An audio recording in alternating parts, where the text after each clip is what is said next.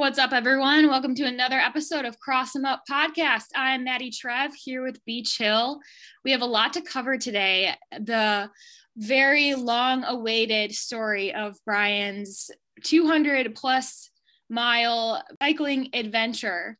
I've been waiting for this for a long time. I know we've kind of talked about it before in previous episodes, so stay tuned to that. But first, a little bit of update of since we last talked, some sports happenings of the week.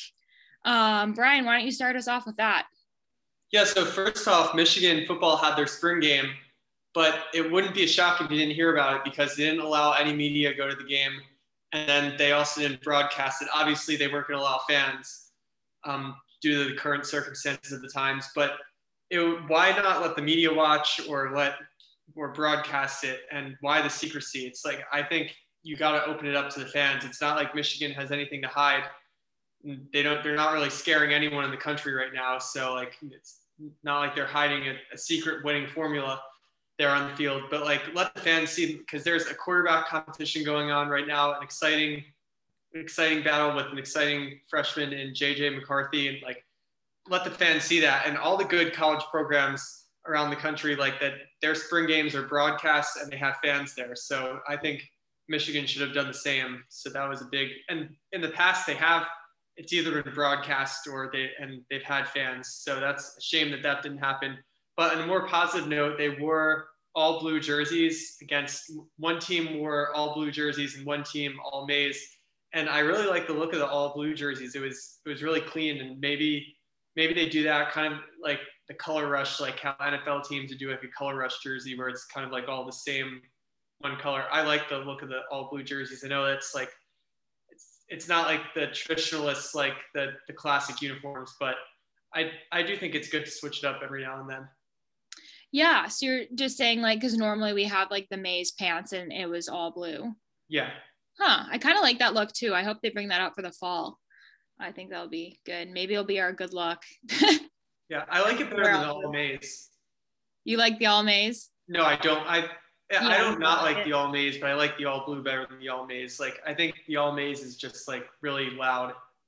I agree. I don't mind like maize for basketball for whatever reason. I think it just like that uniform looks good in maize, but I hate it for track. Most other sports, it's like we say go blue. Maize is just like our secondary color. So I don't know. I don't like any surprise jerseys. Yeah. But yeah, that's interesting. Another piece of Michigan news. I'm sure you guys, if you're following the Michigan basketball scene, Shandy Brown signed with an agent and declared for the draft. So good for him. Yeah, bad loss for Michigan, but good for him. I don't know what his draft stock is looking like. I haven't really looked at the rankings lately, but I can't imagine he's projected to go like really high. Like he'd probably be like a second round guy. Yeah, I was a little bit surprised, but also I couldn't remember what year he was. Well, now I think everything's messed up because they like gave everyone an extra year of eligibility. So I think technically he had another year. He definitely could have come back. That's when he made the big announcement. But I think he was like a senior or a fifth year. Okay, so that makes sense. Like I can understand not wanting to come back for like a fifth or sixth year if you have an opportunity, because you never know if you're going to be injured, and some people are just ready to move on with their life. So happy for him. Then the big sports event of the weekend, the Masters. I don't know how many of you are golf fans, but the reason I love the Masters in particular is just the tradition that it's involved with it. Always on Augusta, this beautiful, very difficult course in Georgia. The tradition of winning the green jacket. And once you win the green jacket, you get invited to the champions dinner before the tournament every year. And it's just super prestigious. The most prestigious, I would say, of all of the golf majors. This year, very, very interesting.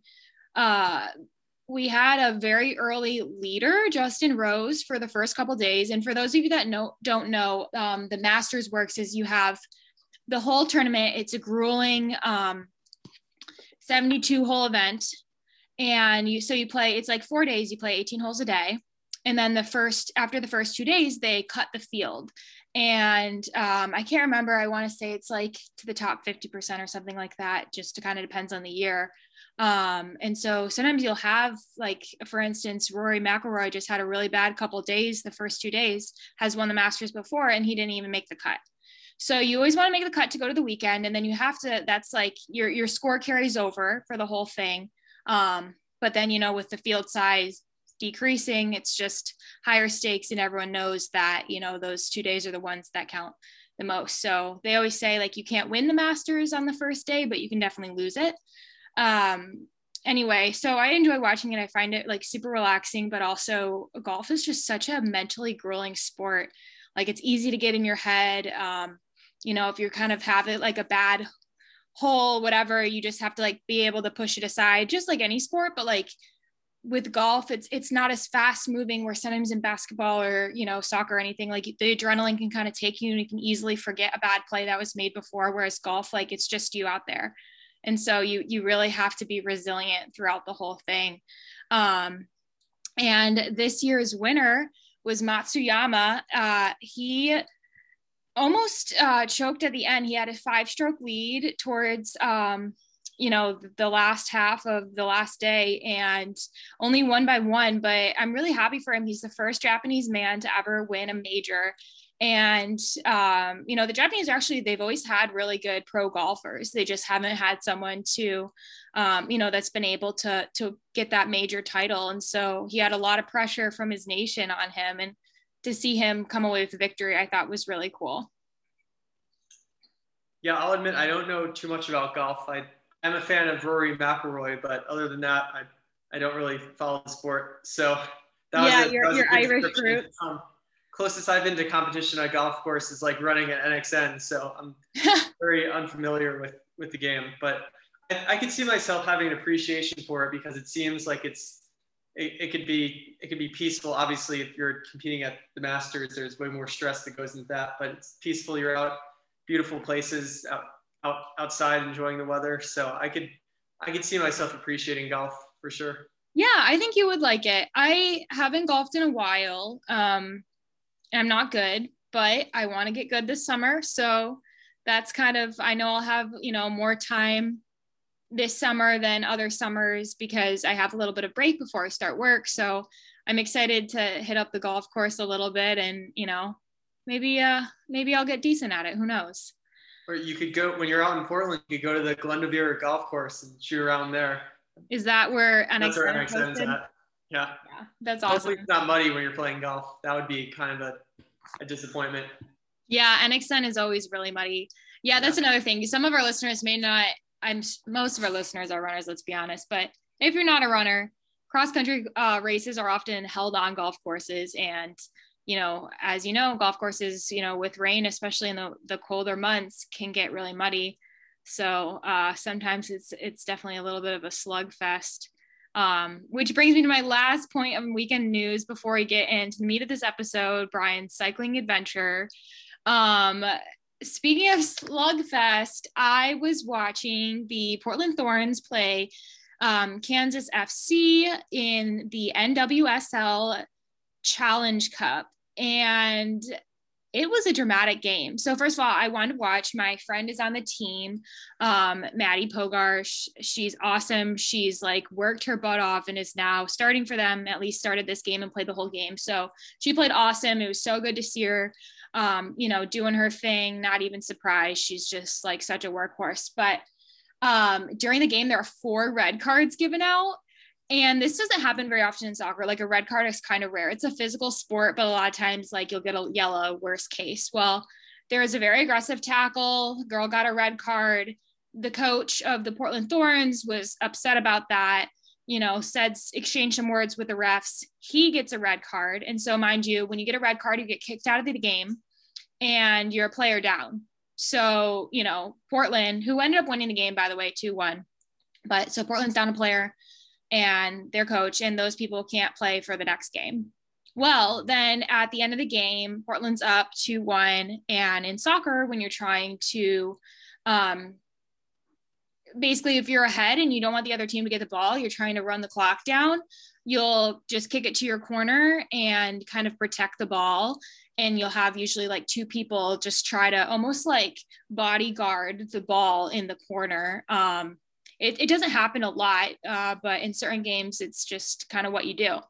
And so it was obviously a little bit physical. You had two Kansas players kind of like bodying the Portland players. And the ball got out. You know, one Portland player, one Kansas player were running back, but kind of like elbowing each other a little bit. And, you know, it got a little aggressive and maybe like a word or two was said. And the Kansas player literally comes out, hauls out, and hits the Portland girl in the face, like punches her. And then, of course, she kind of like hits back and then, you know, kind of comes at her. And, you know, it starts to get a little aggressive. And one of the other teammates has to pull her back. And then my friend like came up and kind of gave the Kansas girl like a light shove, like, hey, what the hell are you doing, basically. But anyway, that just like doesn't happen very often in soccer, but you could just tell it was definitely a very like aggressive, highly charged game. And so it was fun to watch for sure. Those two players got kicked out. One Portland player, the girl that got punched, which was like so dumb because if you get punched in the face, obviously you're going to hit back. Like, why wouldn't you? And the Kansas girl.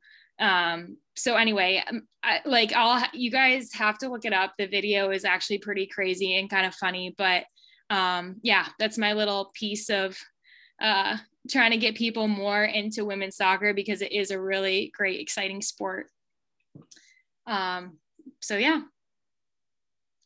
Yeah, usually those brawls happen in the football field. Soccer players are a little bit more disciplined, but I guess in this case, that didn't happen, and the soccer players showed some aggression there. Yeah. I mean, female soccer players, especially, like, they're tough, so don't mess with them. Another reason why, again, I really like the sport and I appreciate watching it. So, but yeah, enough with that. You know, that's our sports news for the week, but it's just a good time and, you know, to talk about this cycling adventure of yours, Brian. First of all, I don't know, like, how long had you thought that you were going to do this ride, or was it kind of just on a whim? Probably about really only like 3 days before was I like certain that I was going to do it. It was kind of like, it was always in the back of my mind, like, to plan out a ride that would be like long, like a double century kind of ride. But I didn't have like that weekend set for like weeks in advance for sure. It was really a spur of the moment, or it's kind of thing where I was like, I had like a running race that was going to be coming up at the end of November. And I did this ride at the end of October. And up until that point, I was putting in like some pretty serious mileage on the bike, like 400, 500 miles a week, like even like way more than than I was doing like now, like, and I'm doing like a good amount now, but I was doing a lot. So I knew like at that point that since I had the running race coming up, that I wanted to like not really ride as much and then like switch to running. So I felt that I wanted to do like something at the end of like these like weeks of like, or like couple months of like heavy like cycling training, that I wanted to like do like something like big to cap it off. Like, I'm used to at like the end of having like seasons for running, it's like you like reach like one point, like you reach like the end and like you have like the last like race for the championship, like the pinnacle of it all. So like I kind of wanted to do that for like weeks of like heavy cycling training, like have like something like big at the end to like to end it with. So I figured the weather was looking nice that weekend, and I wanted to do a double century. So the background of like mapping the route was that like I found a 150-mile route on another guy's Strava, another local Michigan riders, and it was a gravel route, which I wanted for this. And I noticed that it was heading like southwest kind of, and in the back of my mind, another like crazy like idea would be like, I want to ride to the corner of Michigan, Ohio, and Indiana. So I looked at this route and I was like, I could do an extension to this route and like add another like 50-mile loop into this route. And that would like get me to the corner of like Michigan, Indiana, and Ohio. So I was like, so I mapped it all out, like altered the route that I found and merged it. And I was like, okay, like here's the route. And I could have like, so for a double century, I could have easily done it on the road. And that would have made like my life a lot easier if I did it all on pavement. I would have been able to ride my road bike. I would have been able to go a lot faster. But I think like the fun of this ride wasn't like for it to be something about like speed or like going fast in the roads. This was kind of like to be more an adventure. And that's what like gravel cycling is. You're riding on dirt roads. Sometimes you'll hit like a patch of single track trails like along the way. You're riding through farms, not many people. It's more like rugged riding. Mm-hmm. Yeah, it's bumpy. You're riding through like forested areas.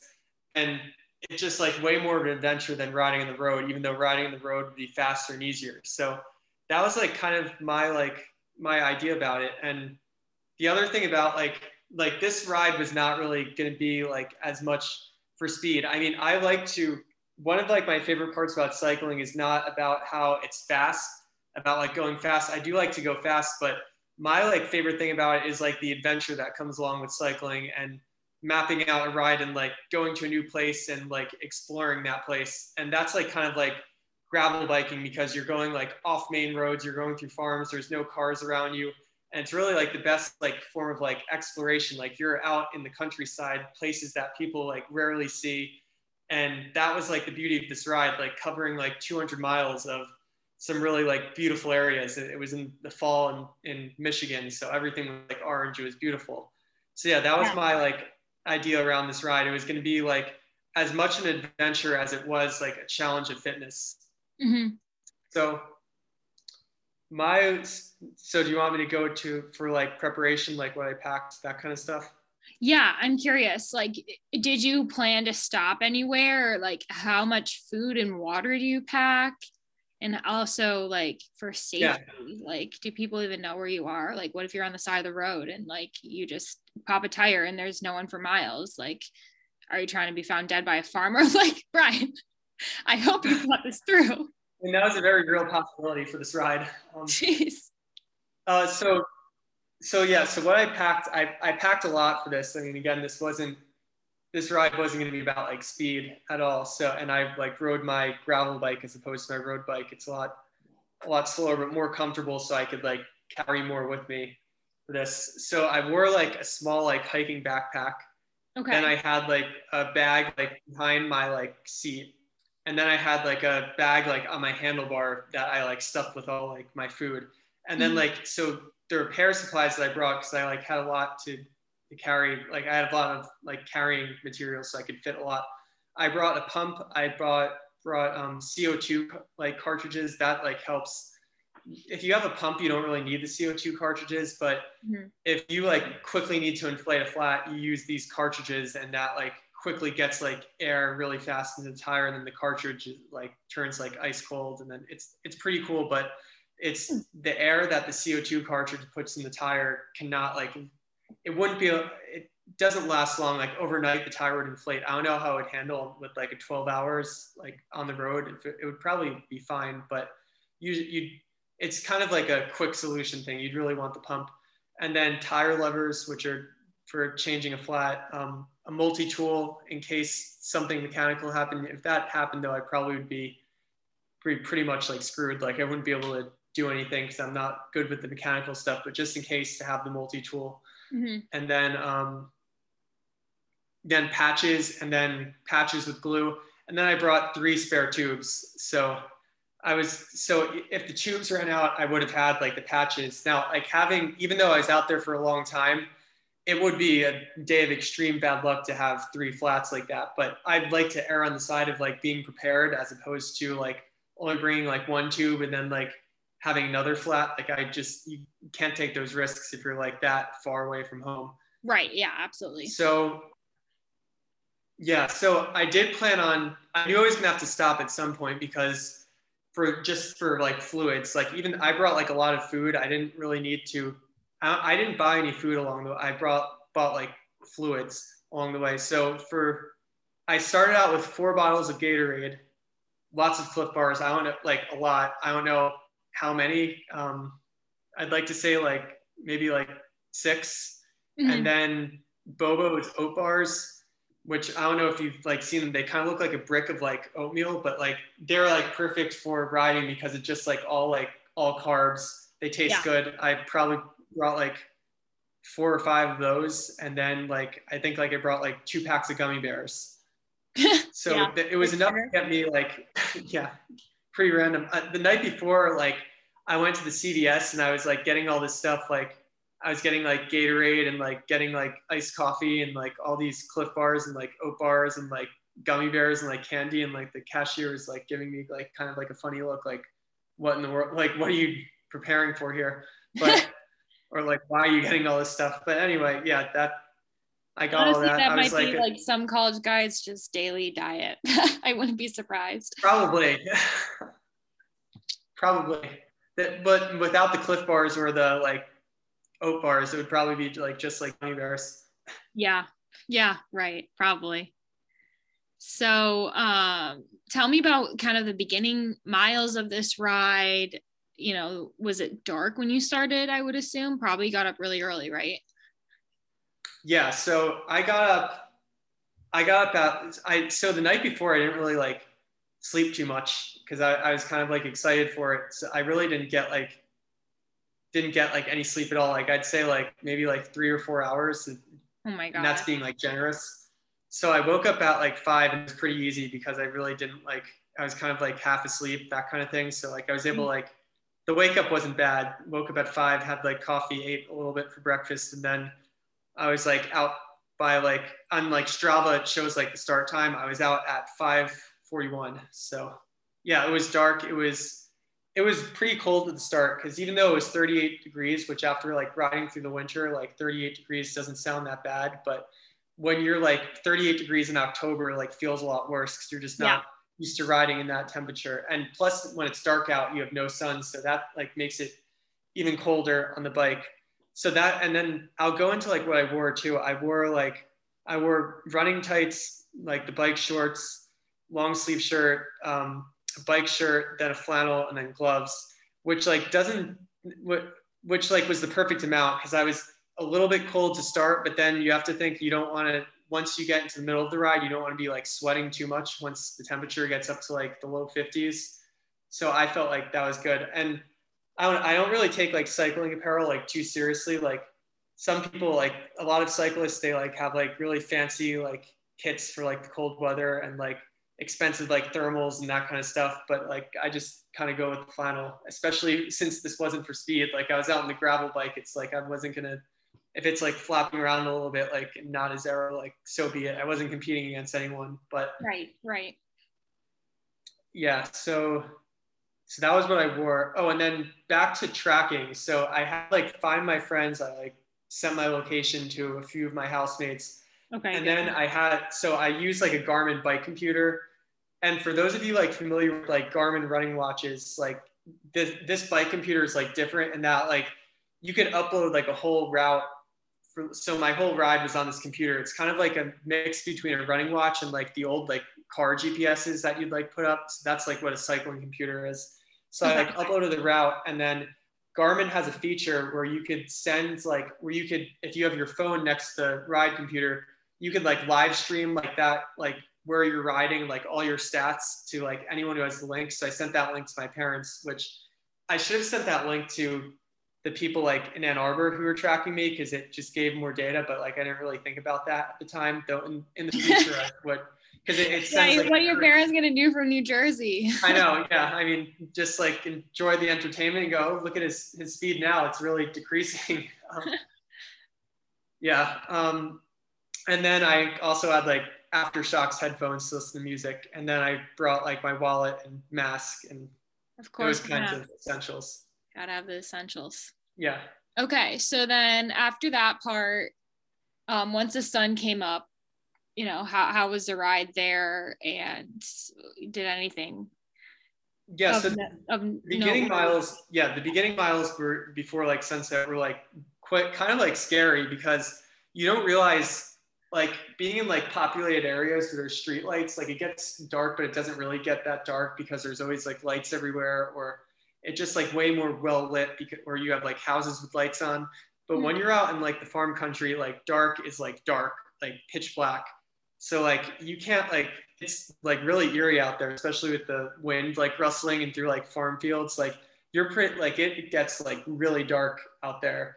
So so that was kind of scary. Like the first miles like weren't the most enjoyable because I was cold, it was dark, kind of scary. And then my like front like light lost like power after like an hour in. And I'd never like ridden that long in the dark with the light before. So like I didn't really know that was going to happen. But like after an hour, it lost battery. So there was like 30 minutes of riding in like partial darkness with phone light. And I was like so happy once the sun rose. I'm stressed. All of a sudden, like there was light, and then it wasn't as stressful. So like the miles after sunrise were really like some of the best parts of the ride because it was like, you know how it is like in the morning, or any of you like morning people who like exercise like after like the sun rises, like it's kind of like almost like another like golden hour kind of thing. It's really like, the lighting's beautiful, really like lit up like the fall like scenery really well. And that was also like that like part of the route was probably the most like beautiful, just like the scenery. Like it was through like the Wamplers Lakes, Irish Hills area of Michigan. And there were like dirt roads different from like the dirt roads around Ann Arbor, because like the dirt roads there were like more like forested and like covered by trees. It wasn't like you're like biking through like an open field, that kind of thing. So that part of the ride was really enjoyable. My first challenge, I had to ride through a little bit of single track trails, and there were like thorns, but luckily I didn't get a flat there. So yeah, those were like the dirt road just led to a single track. There was like a small part, like with this route downloaded, I really like didn't know like what was coming. So all of a sudden it says like turn right, and it's this like little trail that I had to take, and like that like connected me to another dirt road. Oh, interesting. Yeah. That's the other thing about these routes. Like you're just like looking at, it will like alert you with the turn, and sometimes it'll tell you to like make a turn onto like a road or something. You're like, is this like actually rideable? But it usually works out. And then so after that, so mile 50 to 90, that was like probably like my like fastest stretch. Like I started to get going with the speed. There was some pavement every now and then, rolling hills. That's when like I got into a good rhythm. I put like the same song on repeat for like 45 minutes for like one stretch, because like I was just like I got in a rhythm, and like the pace was good, so I was like, I'll roll with that. And well, what song was it? That was nice. It was Positions by Ariana Grande. That was like right when it came out too. Yeah, it's a bop. I wasn't able to listen to the song after that ride for a few weeks. Yeah, I'm sure. Gave the memories of the ride. I was like, I can't listen to this anymore, but it's a good song though, definitely. There's like, especially like when I'm biking up like a mountain, I like to put like where I know it's gonna be a continuous climb for like a couple miles, like you're gonna be out there, I like to put on like the same song and repeat, because with your cadence, I find that it helps to just like keep the same like rhythm. Like I'll put like kind of an upbeat song and let that carry me. But anyway, back to this ride. So by mile 90, I was like really annoyed because I made it to Reading, Michigan, and I hit like a train, like, and I had to like wait for like 15 minutes. And I was really annoyed about that, because like I wanted to keep the elapsed time, which is like the difference between the amount of time like it takes you to like start to finish, and then like your like rolling time, the time you're actually biking. I was mad. I was like, oh, this is gonna like add on like even more time. So and it was just like waiting. It felt like forever. Like I was waiting for this train to move, like in this like really like small town in Michigan. I was like, what's going on here? And the train was just like stuck there. But eventually it did move. So I was able to get back on my way. And at 100 miles, I like crossed the state line into Indiana. So that was like a really exciting point of the ride, because I was like, wow, I like made it all the way to Indiana.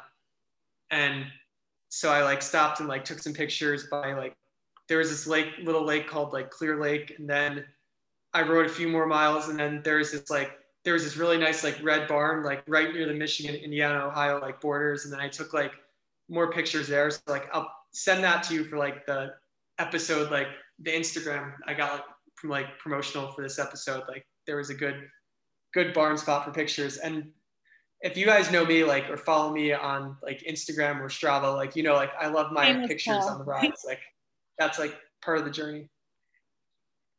So yeah. Oh, but so I made it to that like barn, but then what I didn't realize was that there is like a little like cornerstone that I like just missed that like marks like the actual corner between like Michigan, Indiana, and Ohio. So like that was a bummer. I guess I guess I'll have to go back there to like ride, to like get a picture of that next time I do a long ride. But Pixar didn't. Yeah, that would make a nice picture. So yeah, so from like that point, I like crossed into Ohio and like rode like straight like east for probably like 10-ish miles, and then was like the worst part of the ride by far, because then I made like the left turn, and then I was like had like 20 miles like straight ahead to Hillsdale, Michigan. Mm-hmm. And the wind was right in my face for this like 20 miles. It was like trending like uphill, like rolling hills, but for the most part, like trending upwards. I get like Hillsdale, Michigan. It is like indeed hilly there, like as the name suggests. But that straightaway was like the straightaway of like death. Like the wind was oppressive, like probably like one of the worst like winds I'd ever cycled into. And I was riding like a heavier bike, like riding a gravel bike. It was just not fun going to that headwind, especially with like 100 miles on the legs already. Even though this road was paved, it was just like a complete it was a grind like for this road. Like halfway through, I had to stop at like the Cub Lake party store. Like I was just like I just needed like a little break, so I went in there. I felt it was a good time to like stock on water, and then I got my drinks of choice for an iced coffee, like one of those like Starbucks, like really like sugary, not like a black coffee, but like the really sugary ones that taste good. Mm-hmm. And then I got a Pepsi and a Propel. And I think I saved the Pepsi, chugged the iced coffee, chugged the Propel, and then like refilled the water. And then I was on my way from there. And I eventually just made it past this like straightaway of death. And that was just that was a nice reprieve once I got like away from that straightaway. I mean, like a 20-mile straightaway, that's like a good like ride in itself. And just like 20 miles continuous against the wind just like takes as much of a toll on you like mentally as it does against your legs, especially when you're like that far into a ride. So I'm sure that was like, I don't know if I would say the end was probably harder than that, but that was definitely like an extremely hard stretch of riding. Yeah, especially when you know you have a lot to go still. I know, yeah. Yeah. So I don't have great memories of Hillsdale, Michigan. There was like the actual town of Hillsdale. I rode through there. It was like it was really depressing. Like they had like a little like college there, and then there just like wasn't much going on. But after that, I made it through. After that like hour of awful riding, I made it back to like dirt roads, and then I was riding through like wooded areas, so the wind wasn't as bad, and like the scenery was beautiful again. So that was nice. But around this point, like I'm looking at like on my like my computer, I'm looking at like my like average pace and everything, the time. Then there's also like I'm looking at the time of day, and I'm like doing like math in my head at this point, and I'm like, I'm not gonna make it back before like the sun like sets. Like it's gonna be like, it's gonna be dark, and I knew like my light was dead at that point. So I was like really like I wanted to minimize as much time like riding in the dark, especially on like roads that I wasn't like 100% familiar with. Yeah. So I wanted to make sure I like made it to like Waters Road at least, and like the promised land got like completely dark. So it was kind of like I couldn't take my time at that point. Like it's not like I could have like coasted and like rode easier. It was I felt like I needed to like push more because I was like afraid of not being able like to make it back before sunset. So it was like beautiful, and I was like feeling good at that, still like reasonably good as you could feel like 130 miles into a ride. I like knew I started to like I needed to like push it and ride harder, so that made things a little bit more stressful. Yeah. So a little bit of adrenaline though. Definitely some adrenaline. Yeah. That's a good way to describe it. I wish like I didn't have the pressure of making it back before dark at that stretch, because it really was like a beautiful stretch of roads, but I just needed to like, that's like, I know I said that this ride wasn't about speed, but it was almost like at that point, it's like, okay, you got to start like to turn it on a little bit because you want to make it back. Yeah. So those dirt roads eventually like transitioned to like really poorly maintained, like actual like paved roads. And I remember like a stretch of like paved road that was like really bad, like par for the course in Michigan. Like the paved roads, some people say are like worse than the gravel roads, but it was just like potholes everywhere, tons of bumps in the road. And that was like unenjoyable. Mm-hmm. So I made it to 175 miles. And that was like the first point where I like really started to bonk. Like I was doing a good job of like fueling. Like I was going like at a set time, like every half hour or so, pretty much I was like trying to like eat something or fuel. But around 175 miles, because I like had started to push it after 130, that's in like I was starting to like bonk a little bit, so that I had to like stop. And I was trying to avoid like stops at this point, because it's like every minute of stopping is an extra minute of riding in the dark. So it's like you really want to avoid that. So, but I like took the chance, and I stopped and like had like a whole bag of gummy bears at that point. Like I just needed like any like bit of like sugar just to like reach like to like a quick like zap of energy, like that I could get going again. Right. Also around this point, my like I think it was my left knee was like really starting to hurt.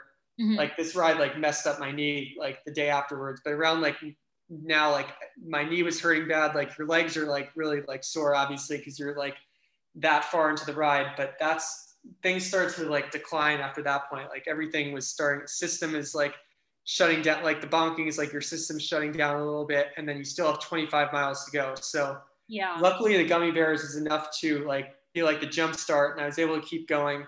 But by this point it was like it was getting darker. Sun was like setting or like close to being set. And then I hit this one stretch of road that was like again, back to like the computer's just like telling me to turn. So it's like turn right here, or like turn left. And like, it says like turn left. And I look at the road, it's like showing me to turn left. And it's just like an absolute like mud pit, completely like muddy. Oh my God. Like, it was almost like quick, like sandy mud. Like it was just like so hard to pedal through. Like I was sinking down.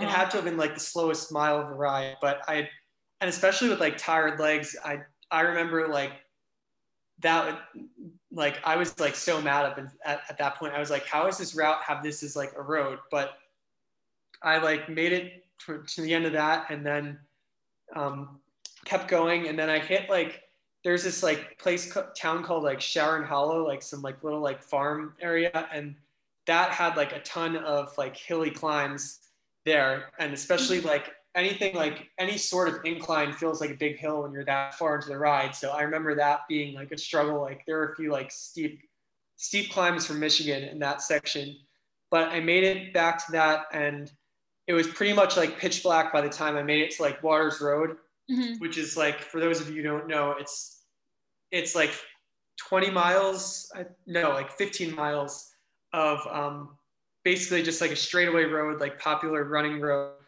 But it was like pitch black at this point. So I had to like take my phone out, like use my phone light. And I was just like, I was familiar with this road because I've like ridden it a lot. So that helped. But I was trying to avoid potholes, which was like, I was not able to do because of like, I was using my phone light. I remember like when like cars would come like behind me to pass, I'd like try and like get over like the side of the road as much as possible and like visible. And my like backlight was still working, luckily. So that was still flashing red, but I was like, hopefully like, please like see me. Oh my God. At this point, I was just like, it was almost like panic attack time. I was just like panicked because it's pitch black. It's like so dark. Like it's like incredibly dark, like darker, like it's just like hard to picture, because I think a lot of people like are just so used to like street lights that like, I don't think it's rare to be like out in like the country in like complete darkness. And like if you go camping or something, you have a flashlight, but this is like only like an iPhone light. So I'm just like keep spinning and like just keep going, because like you're like 15 miles away, just like you're so close. And I like knew the intersecting roads of Waters Road. So like I'd be like, just make it to like Parker. And then like I'd get past like Parker and be like, okay, now just like make it to Zeeb. And then I get to Zeeb and just be like, okay, make it to Tessimer. And then you just have to turn left, and then you have another mile of gravel, and then you turn right on Style Church. And then that's like pretty much the way back. So I was like panicking during this time, but like that was just like keep pedaling, keep progressing, like keep moving on. And like I made it back and made it to Silo Church, and I'd like never been like happy to see like a street light or like see like civilization kind of like. Oh my gosh. That was like, yeah. So I was so happy to like ride on like lit roads, and then made it back to the house, and pretty much, and that was that. Wow. I left out a few, like, I know I talked a lot, so that's hard to do, but I left out, and like during the ride, there were a few like instances where there were like farm dogs that I had to deal with. So like around like, it was somewhere at probably in like the miles like 70-ish range. Like there were like 3 like instances of it where, so the first time like the dog like starts like chasing me on the bike, and like I love dogs, so it was like so hard for me to do, but I had to like yell really loud at this dog to get away, because if the dog jumps on the bike, like that means that I'd probably like fall off something and break, or like the dog there's like moving wheels, the dog gets hurt that way. So like I had to yell at the dog. So that was like a low point in the ride. And then I keep riding, and then another dog starts chasing after me. So what I decided to do then was like, I got one of my water bottles like out from like the holders, and then like sprayed the dog, and then that like did the trick. Oh my gosh. And the dog like ran away. Wow. Yeah, that's a story. Yeah, I'm just thinking if there's like any other like little like stories out there. Because this is the first time you've said this story out loud, right? Front to yeah, I've told like little like bits and pieces to people. Yeah. So you heard it here first, guys. You should be honored. Oh yeah, and then yeah, at the Cub Lake party store, like whenever I go to these little like, one of the best things about cycling, like when you ride far, is you like find these like little like general store places, and like just out in the middle of nowhere, like really like small stores, and then you like the cashier like will always like see my helmet and be like, oh, like how far are you like out today, or where'd you start from? And I was like, yeah, I'm like 115 miles in. I'm started in Ann Arbor, and like they just like can't believe it. They're like, wow, like all in one day. Yep. Most people can't believe that, Brian. I can't believe it, and I know you. So that's insane. That end of that ride must have just been, oh, I'm just like imagining how I would have felt. I would have lost it. That's scary. But yeah, kind of go into survival mode though, probably. Like as scared as you were, you probably just had to use all of that energy to just get back.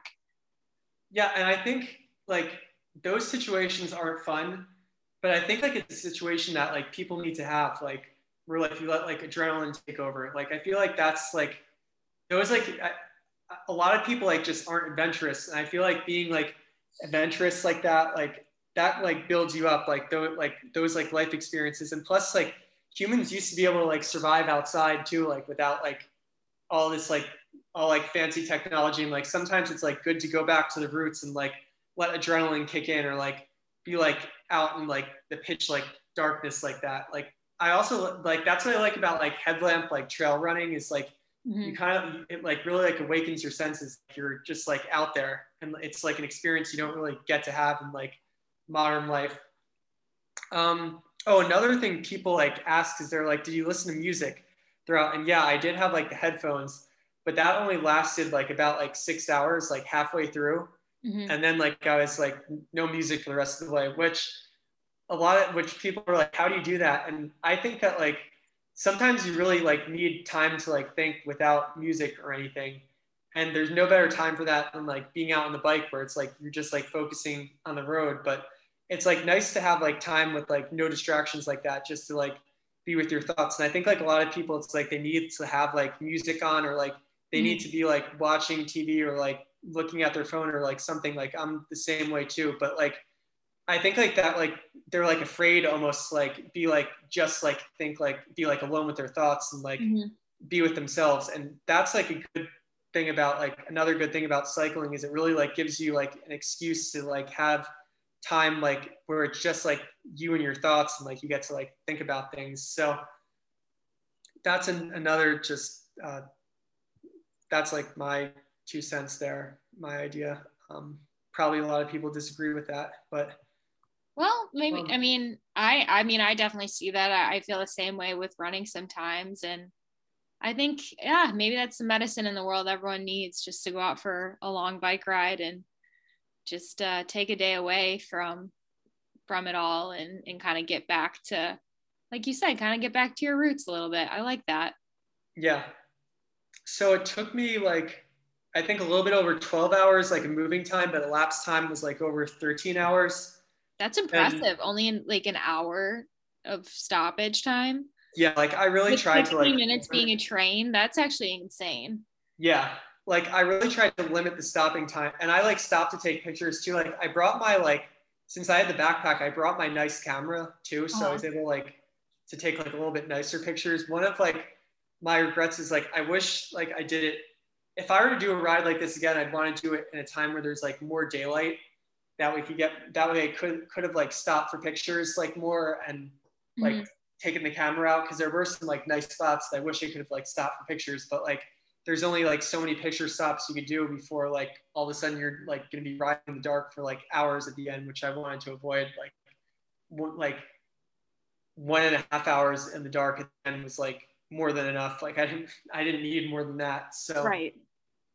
That's another regret. But yeah, I think the biggest takeaway from this ride is like, as much as like I love going, and as much as like cyclists in general like love going faster, like being competitive and going for segments, like it's nice to have like to like go on an adventure like this where it's like you're not really caring about like pace or anything. It's more of just like a test of endurance. And I think like I'd like to like enter like a cycling race like this, like an ultra endurance race like Dirty Kanza or something that's like over like 200 miles, like a dirt road race. I wouldn't want to do like a road race. I'd want to do it on like dirt roads where you're like out there in the country. It just like adds like it just requires like another element of toughness. But yeah, I'd like to do another ride like this where it's like as much an adventure as it is like a like test of fitness. So yeah, it was this ride, like I know a lot of people will think that it's like crazy and it's like, why would you do that? Why would you like put your body through something like as strenuous as that, like sit in a bike for 13 hours? But it was just like, as hard as it was at times, it was an unbelievably like awesome experience to always remember. And yeah, just like a ride of a lifetime. Yeah. Wow. I'm sure. It's impressive. And yeah, just hearing about it and just the fact that you just did it all by yourself one day, that's really cool. So thank you for sharing. Yeah, no problem. I talked a lot there. It was probably very boring, but do you have any questions or anything? No, I mean, I feel like you did a good job of taking us through it at the different parts in the ride and how there are some parts definitely better than others. But yeah, I guess the only other thing is, how did you feel the next day? Oh, next day I like slept till so I got up around like 8:30. I had to take like pictures for a friend, and that like lasted like 30 minutes, and then I like went back to bed and like slept till like 2 in the afternoon. Oh my God, I would have slept longer, but like the landlord was like showing our house. So all of a sudden, like I hear like a knocking on my like door, and like it's like the landlord like showing the house to people. Like I forgot about that. So like I'm like, you give me like 5 minutes, and then like I let him like show the room. But I probably would have like slept like another like couple hours, honestly. Wow. But and then legs were just like sore in general, but my like left knee was like pretty messed up. Like it was like really like swollen. Like I had to take like a leave to like get the swelling down. Like it was like noticeably like different from my right knee. But that only lasted like half a week and I was fine. But I took like 2 weeks off from the bike after that. Okay. But yeah, that was the after effects. And then one last question. What was the first thing that you ate when you got back? So it was the Michigan versus like Minnesota game that like night. So the game had just started, and like they're like people like over at the house, and they like grilled. So I think they grilled like bratwurst or something. I had that, and like they had like donuts there. I had like a few of those. Had a beer, obviously. Only like I probably only had like one or two, and I was just like I didn't even like feel the effects of it almost. I was just like so tired that the only thing I could feel was like tiredness. So yeah, I watched the game and then went to bed after the game. Yeah, that was that. Wow. Well, maybe it's the first adventure of many for you. So, yeah, thank you again for sharing. And I guess this is just a good message for everyone to, no matter what it is, doesn't have to be a bike ride, but, maybe make a little adventure for yourself and do something, by yourself. I think that's important that everyone kind of experiences that at one time or another, like you said. So thank you again. Any final words, any shout outs from you, Brian? No, that was a great way to put it right there. I think like you don't need to do like a 200-mile bike ride, but just like find something like out in nature that exceeds your comfort zone a little bit, whether it's like doing like a hard like hike to like up to the top of the mountain with a nice view, or like something that like challenges you physically that's not necessarily like a competition. And that would be that. Yeah. So that's what you said was a great way to put it. I think we could link the link to like my Strava post if you guys want to like see like an actual like map of the route, what that looks like, or if you want to bike it yourself, then you'll have the route. But other than that, I'm good. Sounds good. Yeah. So look for that on our Instagram page. And thank you guys again for listening. We love that we have even one listener a week. So, even if it's only my mom, I don't know. Shout out to you, Mom. So, all right. Take care, guys. We'll see you next week.